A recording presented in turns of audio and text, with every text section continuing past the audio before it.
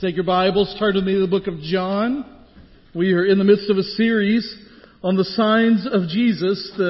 We talked last week that the book of John is divided into two separate sections. You have kind of the signs, the book of signs in the first few chapters, and then around the middle of the book it switches to the week that Jesus is glorified, and we call that the book of glory. So the book of signs, the book of glory. And if you remember last week, if you were here, were able to be with us or watched online, we talked about there are 7 of these, and that it says on there that the purpose of these signs, the purpose of them is that we might believe. And we're going to talk a little bit more about that phrase, that understanding of what belief is in just a moment. All right?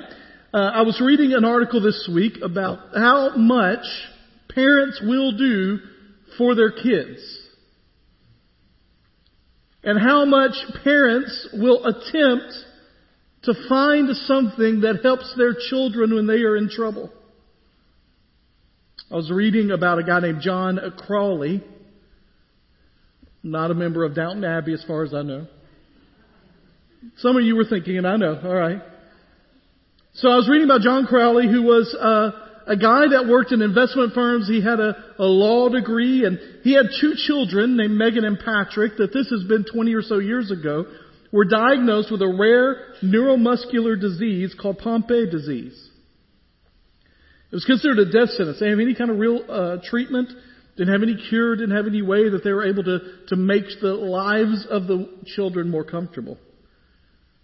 So he did what he thought was the only reasonable thing to do. He quit his job and pursued a cure for his kids. In the Wall Street Journal, Gita Anand writes that seeking treatment, Mr. Crowley quit his job as a financial consultant, met with legions of scientists, and found one that offered some hope, and he borrowed $100,000 on his home and 401k plan to start a biotech company. Went out and began to raise money, and he raised $27 million in venture capital. The company, in the midst of it, developed an enzyme that showed some promise, and he knew that his company could not take it over the edge, and so he sought people that were larger that could take what he had done and make it bigger, and he sold his company to one of the largest research companies in America. Now, he did sell it for $137 million. But that company took what they had done. They involved some other researchers. Before this, there were researchers at 6 universities doing research on the same project that had never communicated anything. He began to have them communicate, and before long, really quite quickly in the development of all of these things, there was a treatment for his kids that saved their lives and improved their quality of life. When asked about it, he said, "I would do whatever it takes to see my kids in a better place."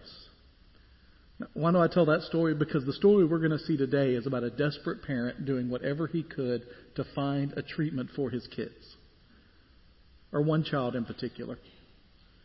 John chapter 4. If you're open there, we're going to be towards the end of the book. John chapter 4, we're going to actually pick up in verse 46. Now, I just want you to know, from where we were last week with Jesus turning water into wine, a lot has happened in between these two things. All right? We're just covering the 7 signs as they are put in the Scripture, as they're described in the Scripture. In fact, we're jumping ahead to the very end of this passage, but at the end of this verses, at the end of this story, John literally says, this is the second sign, all right? And so this was something that we're looking at those signs in the New Testament. But just to give you an idea of what's happened, shortly after Jesus turned the water into the wine, he then went to the temple. He turned over tables at the temple. He had a conversation about John the Baptist and what was going on with John the Baptist and what's going on there. In chapter 3, he has this little side conversation with a guy named Nicodemus. Anybody know anything that comes out of that? Just the most famous verse in all of Scripture, right? John 3. 16, for God so loved the world. That happens. John chapter 4, he's traveling and he says, we must needs go through Samaria. And on his way through Samaria, as he's going, he stops. There's a woman at the well. They have a full discussion about spiritual realities and worship and what worship looks like. And all of that has happened between the turning the water into wine and where we are now. But this ends a section of Scripture that is kind of the opening salvo, the opening argument of Jesus' ministry. And we know it closes that because it tells us right there at verse 46 at the beginning of this passage, he went again to Cana of Galilee where he had turned the water into wine. And so what it's telling us there is that this is going to be a continuation of what happened there. He's going back to, not the scene of the crime, but back to the first sign and wonder that happened that showed off who he was to the people of that area. Really, just a few people that kind of knew that, the disciples that were overwhelmed. But as Jesus is doing that, that's the first sign. He does this stuff in the middle, and now we come back to this place. And it says at the end of that verse, and there was a certain royal official whose son was ill at Capernaum. This royal official, the word that is used for that meant someone that was a high servant of a king. Now, there wasn't really a king in those days, especially in this area, and so this isn't somebody from Caesar that's traveled all the way from Rome. He's just from down the road in Capernaum, and most people think that this guy was a servant of somebody named Herod Antipas, who was act like a king in that area, even though he wasn't technically one. He would have been a high-ranking official. My guess is that he had begun to hear about this Jesus character, but most assuredly, because of his position, one of the things that he heard was that this man maybe could do things that others could not. Verse 47 tells us that when this man heard that Jesus had come from Judea into Galilee, he went to him and pleaded with him to come down and heal his son since he was about to die. Now again, this is a dad who has a son who is ill. There are some things when we talk about Scripture, there are some stories when we talk about Scripture that we have to do lots of kind of bridging the context or building a bridge from their world to our world so that we can understand fully and grasp what's going on and all the intricacies of what their culture and their teachings were like and how that applies to us 2,000 years later. This is not one of those cases. In fact, the words that are used there when it says he pleaded with him, when that word is used, pleaded, it is in the present tense in the original language, which means a continual action that goes on and on and on. And it is the word for begging with all that you have. This is a desperate dad who has exhausted every avenue. Now, here I want to tell you real quickly, I do not believe at this moment he has a full realized faith in Jesus.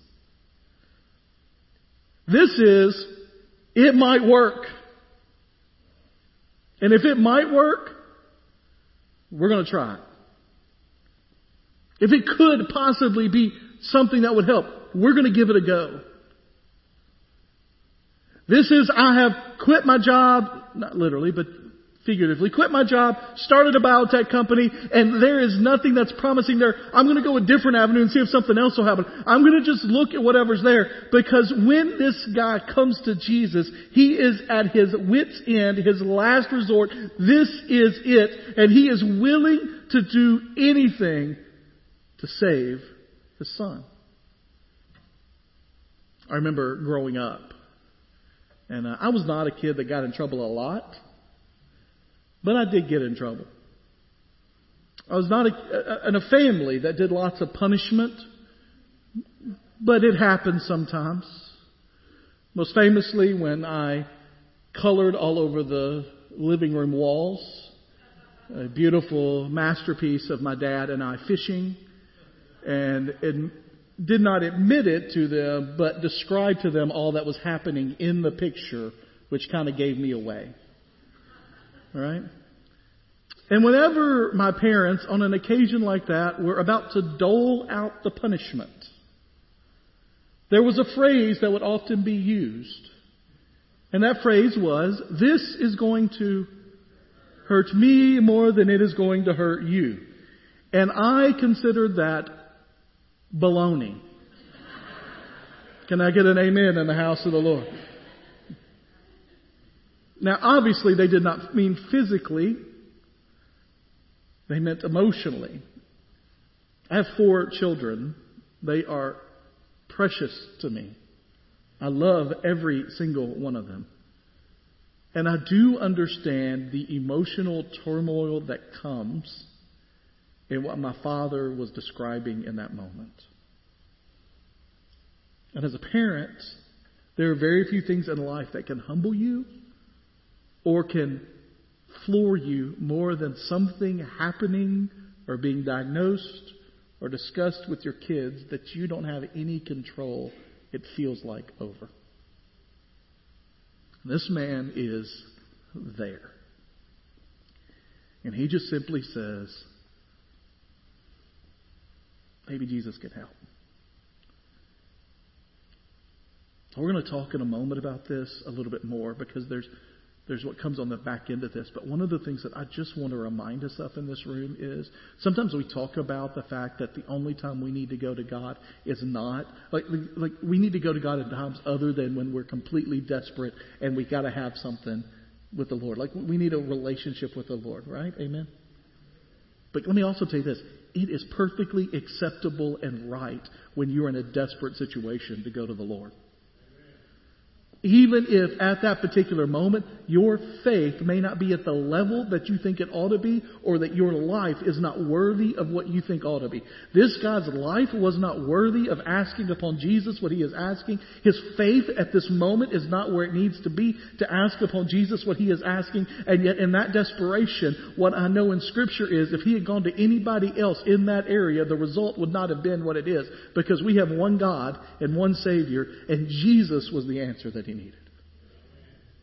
And you may be in a desperate situation because of the sin in your own life, because of the choices that you have made, maybe not sinful, but just poor decisions. Perhaps it's decisions that are made about you or sins that have done to you, but you may be in a difficult situation. Circumstances have conspired against you and there is desperation in your life. Can I tell you, no matter where you are spiritually with the Lord, there is no place that you can go that is better than going to Jesus. And so this man comes to him. And just like last week, when Jesus gave a curious answer to his mother, y'all remember that, right? The woman, what does that have to do with me? Here, he gives another curious answer.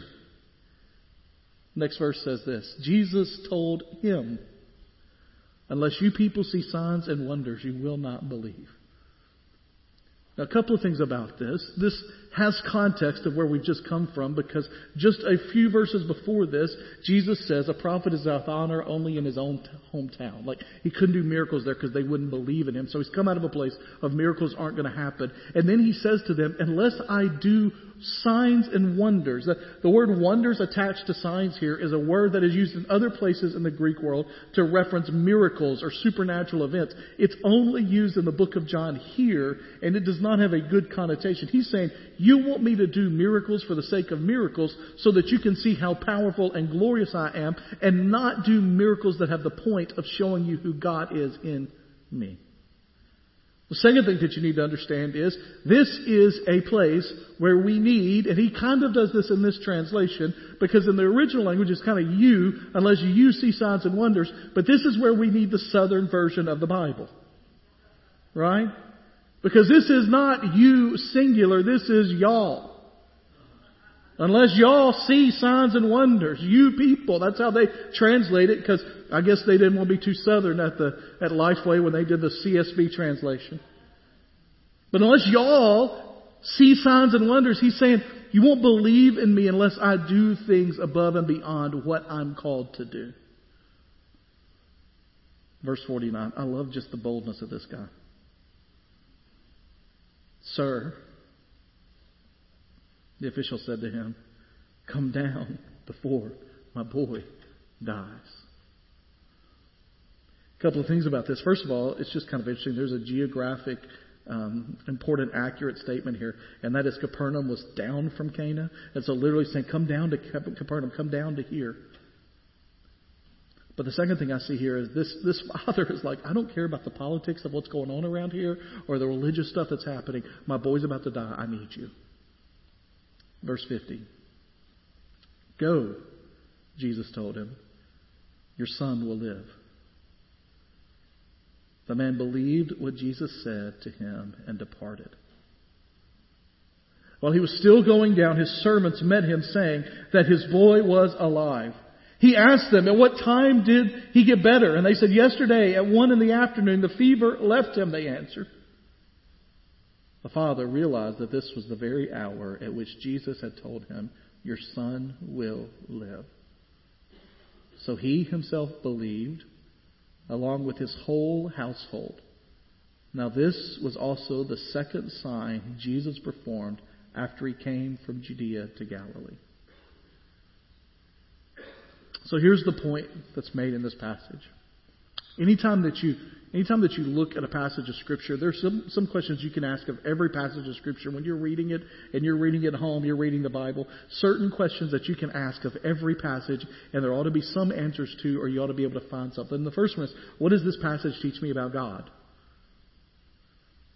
The first thing we see in this passage is that when Jesus turned water into wine, that was a very localized moment that would have been considered by some as kind of a magical kind of thing, turning water into wine. What we have here is Jesus is demonstrating far greater power. It is ramping up the powers that are happening in his life. From miracle to miracle to miracle, things are getting more intense and more powerful from the perspective of Jesus. And this one is a powerful miracle that literally saves a child that's on his deathbed, and he does it from a distance. Now, it's not the only time in Scripture that he does something from a distance. You have the centurion's faith where he heals from a distance. In fact, Jesus is going to go at that time. Centurion says, if you just speak the words, it'll happen. And Jesus heals. And we've talked about the fact that distance has no determination on the effectiveness of Jesus. And so this second sign is literally showing that Jesus has power over sickness and that he doesn't even have to be present for it to happen. Showing us that Jesus is the glorious Son of God who has healing in his words. So that's the first question you can ask a passage of Scripture. What is this teaching us about God? And you ask, what does it teach about us? Or what we ought to do with it? And just like last week, there's only one point for this message. And it's an understanding that we need to have about what real faith is. Real faith involves committed belief. So here's the thing about this particular passage of Scripture, is it shows us a glimpse of what real faith is. If you remember last week, we talked about at the end of his book, John says that the reason that he wrote about these signs, that the reason that he wrote all of these words was so that you might what? Believe. Now we have taken that word believe and we have made it into something that is intellectual hope or trust. Like, do you believe in? Do you believe in me? Do you believe in this? Do you believe in this particular political stance? Do you believe? And the question we're asking there is, do you mentally feel like that is an appropriate thing to put your trust in? But for John, in the book of John, when he writes this book, it is something much deeper and more than that. Belief is committed trust and obedience. It is understanding who Jesus is and then giving your life to follow him completely. It is not just a mental assent. It's not just a mental okay. It's not just a, yeah, I trust that the Bible's true. I believe, when we said we believe Jesus died and rose again from the grave, it's not just, I think that's a historical fact. It is, I think it's a historical fact. And I am placing every bit, 100% of my life on the fact that it is true.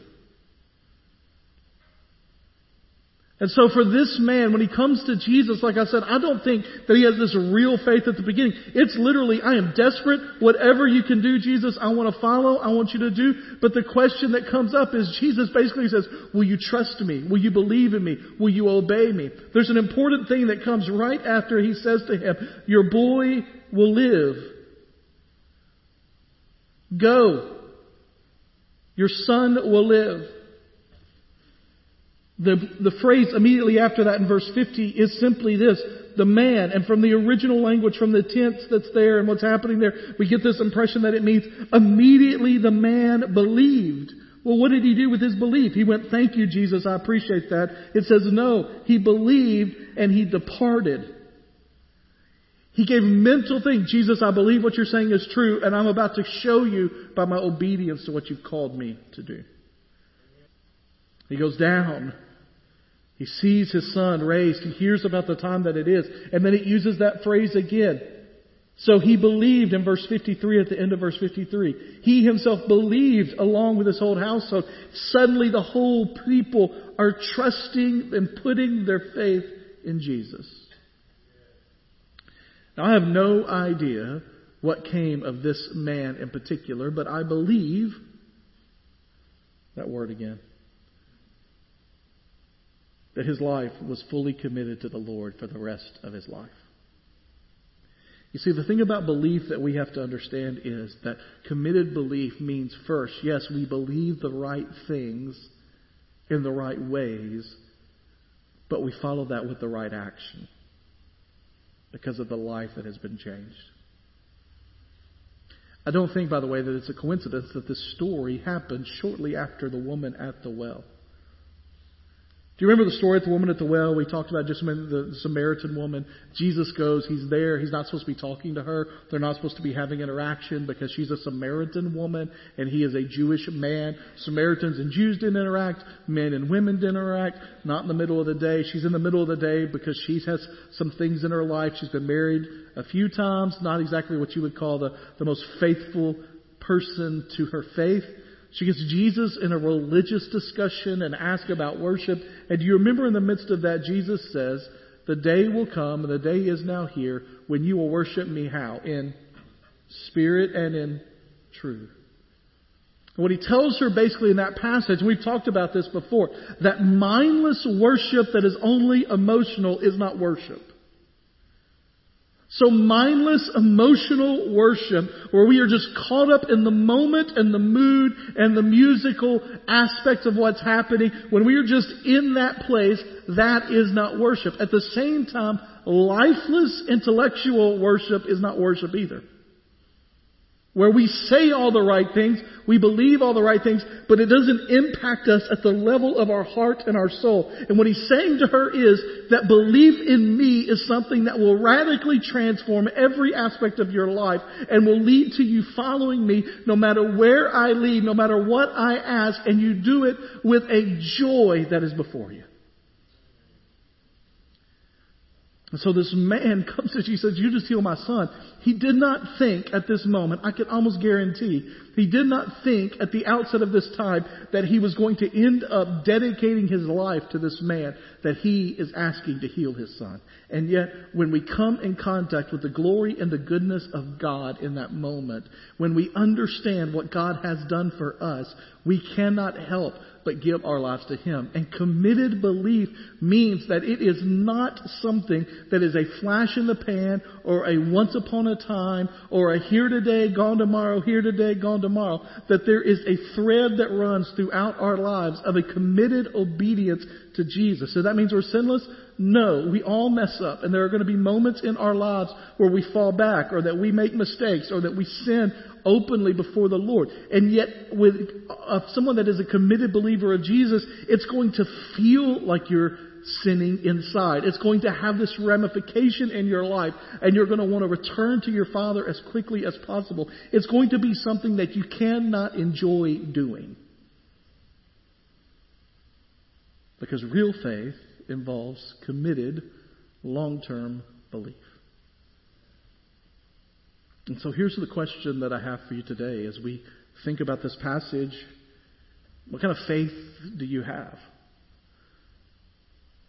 Is it a once upon a time faith that hasn't impacted your life at all recently? In fact, you're just here today because this is what people do. They go to church on Sundays and you're going to do that. Is it a once upon a time of faith that you gave up a long time ago and just over the last few weeks you've begun to kind of think about and return to that and what does God mean for my life? Is your faith authentic, real, genuine? Has your life been radically transformed by the gospel of Jesus Christ? And are you obeying what He is calling you to do today? This story is a simple story of a dad who's desperate to find a cure for his son that discovers a cure for his sin. It's not laid out exactly in those terms, but in Scripture, whenever it talks about the way that John describes belief, it means the same kind of belief that you and I are called to be born again. And so that's my question. How real is your faith? In just a moment, we're going to have a time of response, and Julio's going to come and lead with the band as we respond together singing a psalm that we've already sung. Our goal is the glorification of God above all things, for Christ to be magnified in our lives and in our world. That happens most effectively from a life that has been transformed and is believing in Him today. If you're here today and you've never accepted Jesus as your Savior, you've never come to that place of belief, I'll be standing down front. I'd love to have a conversation with you about that. If you're here today and maybe you've accepted Christ, but there is some area of your life where you haven't been following in obedience. Maybe you've never been baptized and you're like, it's time for me to get baptized. I need to do that. I'd love to talk to you about that. If you're here and maybe there's something you need to come and pray about, that there's a step of obedience you know needs to happen in your life that has not happened yet, and you need to do that. You need to say, I'm going to give up this, or I'm going to go this direction, or I'm going to pursue that. Maybe today's the day. In just a moment after I pray, I'm just going to ask you to do and respond to whatever the Lord calls you to respond. Let's pray together. Heavenly Father, we're thankful for stories like this of the reality that you meet people where they are desperate, that you find people in their desperation and bring relief. And so, Lord, we pray that today you would give us wisdom in this room. Lord, if there are those here that have not accepted you as their Savior, that today will be the day of salvation. If they would understand their need for that, that you make them uncomfortable right now, and not just uncomfortable in any non-specific way, would you make them uncomfortable with their own salvation and that they need to have that happen. Lord, I pray if there are those here today that need to be baptized in obedience because they've already been saved, Lord, that you would convict them of that and that they would have the courage to step forward. Lord, if there are those that need to get rid of familiar sins or new sins or need to take steps of faith to things that you called them to do, that today would be the day. And we pray this in Jesus' name. Amen.